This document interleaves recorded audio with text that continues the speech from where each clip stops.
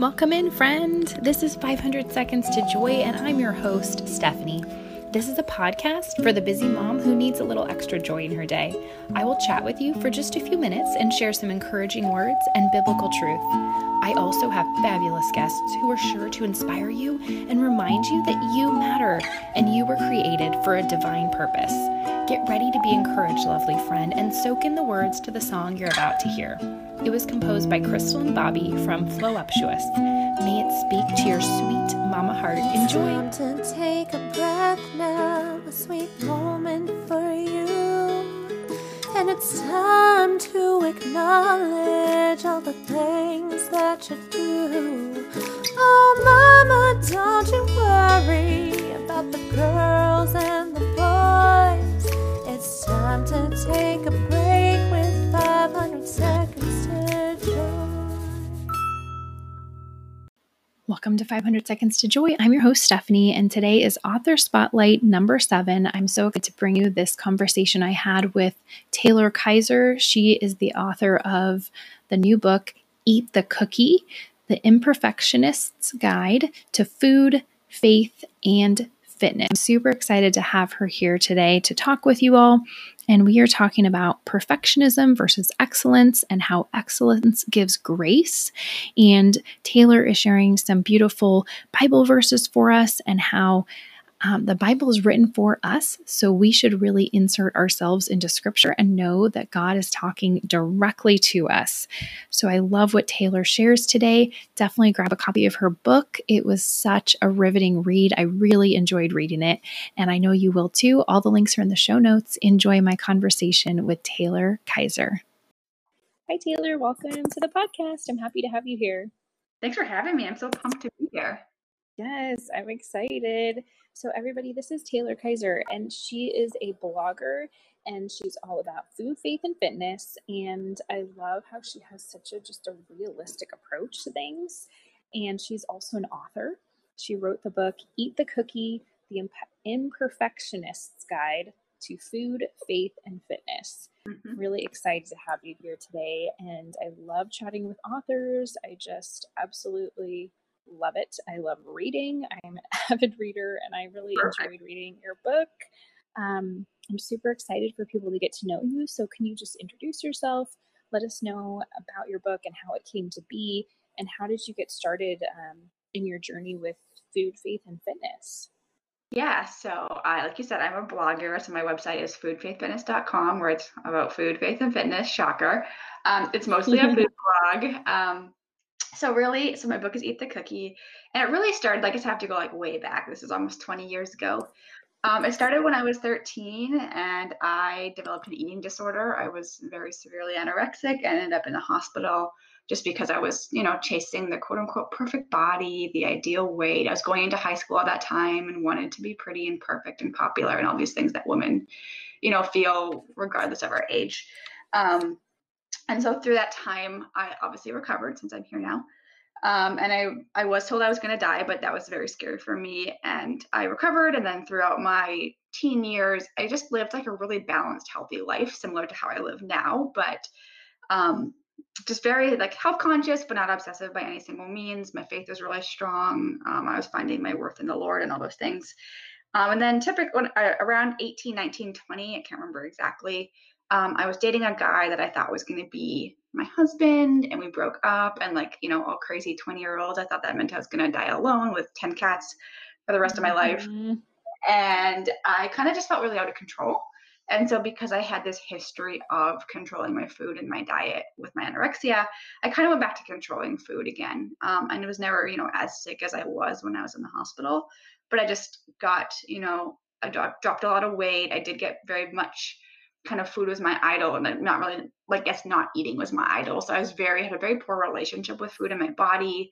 I thought about it all the time. I counted every calorie. I weighed on my food. I couldn't, go to date nights because the food was too scary. I couldn't miss the gym. And I just spent almost 10 years in that place of really not living, not thriving at all, because I was so, bound by the enemy telling me I had to have this perfect body because that's what would get me value and worth and identity. And that's who I was. And then just a couple years ago, I had a rock bottom moment, which I can talk about if you want. And I just kind of realized that this is not what God wants for me. And just like overnight, I decided that I was going to eat more. I was going to quit the gym for a year, and I was truly going to get my body, mind, and soul healthy, and really have that go back to that balanced approach of nutrition and exercise is important, but it's more important to have a healthy relationship, those things, because I think that is what God is calling us to, and really deepening my faith in that. And that's what the book came to be, so I can help women do the same. Yes, it's really a powerful story that you share, and I really appreciate how just vulnerable you are. I mean, these are really deep things in your history and your heart that you're sharing with us, and I appreciate you opening up and sharing that, because I think so many women silently suffer Yep. from all sorts of things, eating disorders included. And I think it's really important to just bring it to the light. I think about that a lot because the enemy wants us to stay in the darkness, and God wants to bring things to the light so he can heal us. And so, talking about ditching perfectionism, we're going to talk about that today, and how we can find freedom through Jesus and his truth. So, how do we start to break free from these lies of perfectionism and start to embrace instead what God says about us? Yeah, so I mean, this is hard. It's something I'm still working on. I'm by no means like arrived at Yes. being an unperfectionist, but it's definitely a journey. There's a couple things. I think one, like a big theme in my book, is excellence versus perfection, and really giving ourselves grace. So I think a lot of women, we know that like God has grace for us, but we're not even really able to experience it because we don't understand grace, because we don't give it to ourselves. And I think it's really Mhm. important that we give ourselves grace. And really, excellence sounds the same as perfection, but it's different because it gives grace. It allows yourself to make mistakes. If you make a mistake, you don't feel like a failure. You don't feel like you're never going to amount to anything. You just know that you're trying your best. And I think it's really important to start extending God's grace to ourselves so that we can actually know what his grace feels like and actually learn to walk in it. So I think giving yourself, like I just said, that grace to make mistakes is important. And then secondly, to really read the Bible like God is talking to us. Because I think that's something that I never did. Like when the Bible says, you are beautiful or whatever, I was like, oh, that's for someone else. Like that's a different woman. Mm. That's not me. He's talking to like that model over there. But like really like insert your name like in that Bible, like Taylor is beautiful, Stephanie is beautiful, who is beautiful, and like really start to see yourself the way Christ sees you. And that's also just thinking about what you're thinking about too. Like, are your thoughts aligning with scripture and what scripture says about you and how he made you fearfully and wonderfully made, and he knows his plan for your life? Or are they kind of aligning with the enemy? So it's kind of like a combination of knowing who you are in Christ, reading it as he's talking to you, really thinking about what you're thinking about, and giving yourself a whole ton of grace. Mhm. Yes, I completely agree. I'm super passionate about daily scripture reading. Mm-hmm. And because I'm a mom of two little ones, and everybody has a busy life, whether you're a mom or not. Um, so if all you can read is a verse, that Yep. is excellent. As long as you're filling your mind, I feel like, with God's truth in the Bible every day, whether it's one verse or an hour that you're able to pour through a whole chapter, um, that's perfect. I mean, so the thing is, I think so often with Bible reading, we get stuck on the perfectionism. And just to really quickly break down the word perfect in the Bible, I don't know if you think about this, but the verse where God says to be perfect, um, actually, that word better translated would be like complete or Mm-hmm. whole, Yep. and like made whole in Christ. And so when we think about being perfect, when we think about being it's being completed by God, and that completeness, that wholeness, that goodness can be found in his word. It's so powerful. And so which Bible verses do you cling to when you struggle with your self-worth? Like what verses were an anchor for you, maybe a few years ago and then now? Mm-hmm. I have a bunch of them, but my two go-tos, maybe three. They're probably like super like cliche, but they are for a reason. Matthew 6:25, which tells us to not worry about what we eat or drink or our bodies, what Mm. we'll wear because life is more important than those things. Obviously, that's like pretty like self-explanatory. Like when I'm worrying about my body, because I still do. I'm a woman. We all do.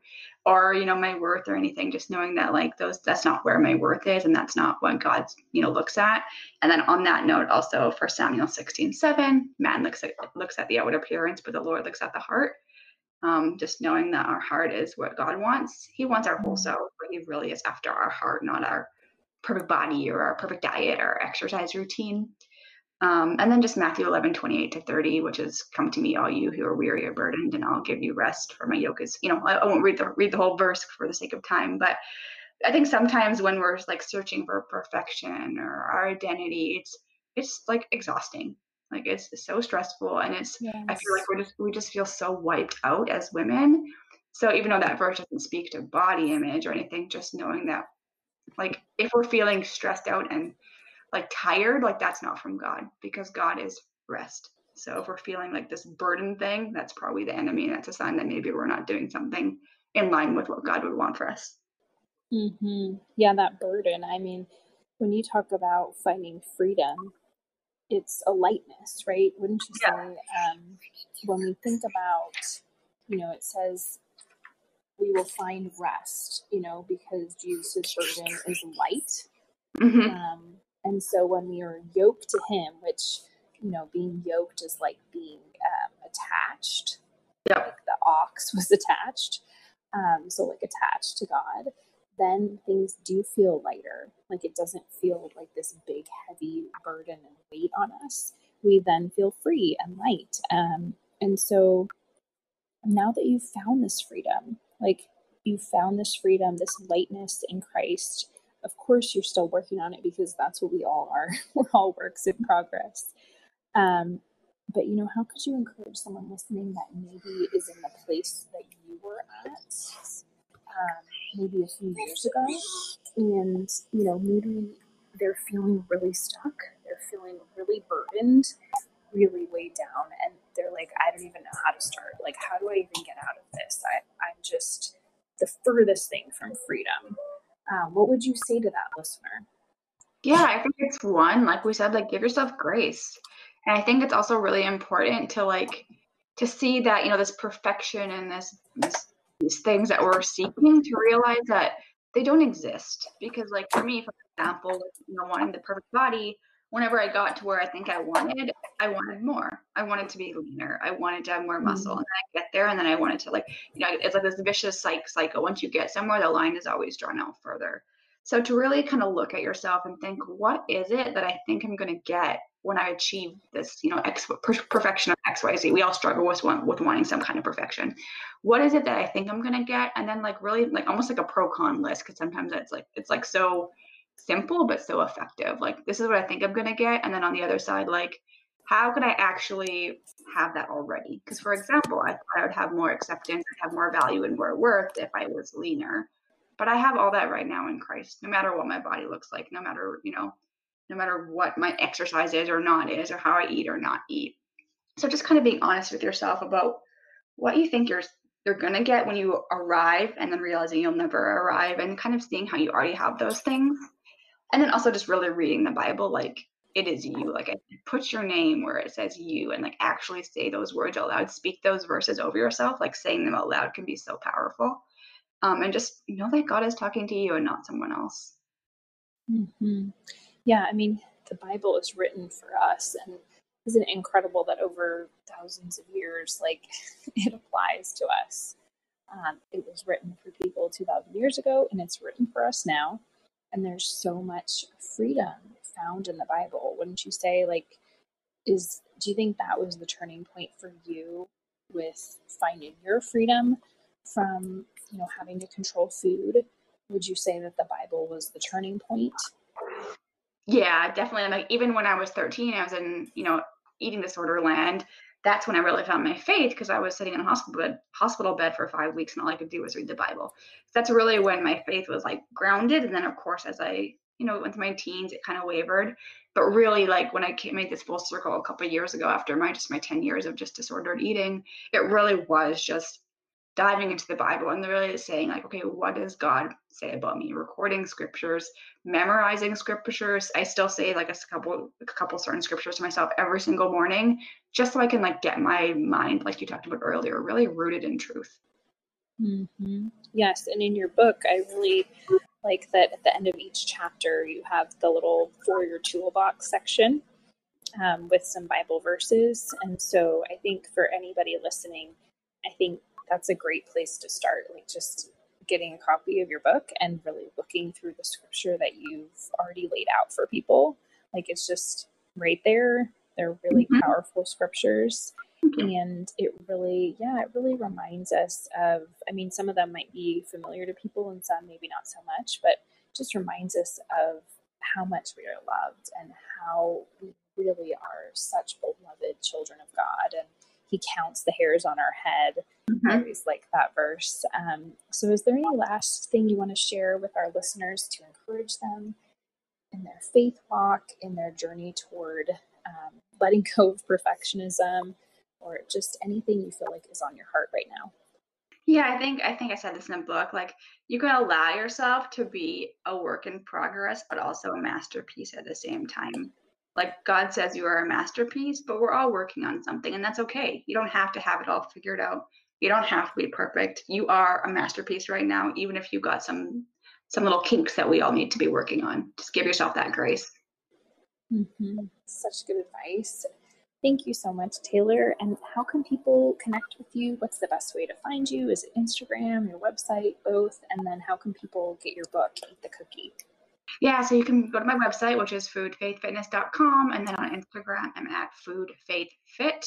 And then with the book, if you go to the website, there's info there. And there's also, everything on Instagram as well. Perfect. And I will link everything in the show notes. Thank you so much for being here and sharing your journey with us. And everybody go get a copy of Taylor's book. It is excellent. I have personally read it and I can vouch for it. Yeah, it means the world. Thanks for having me. You're so welcome. Thank you so much for listening to 500 Seconds to Joy. I'm so grateful to have you here as a part of this community. And if you love listening to these episodes as much as I love sharing them with you, hit subscribe on your podcast app. And if you're an Android user, you can download the Stitcher app and subscribe there. That way you know every time a new episode goes live. Thanks for being here, friend. Bye for now.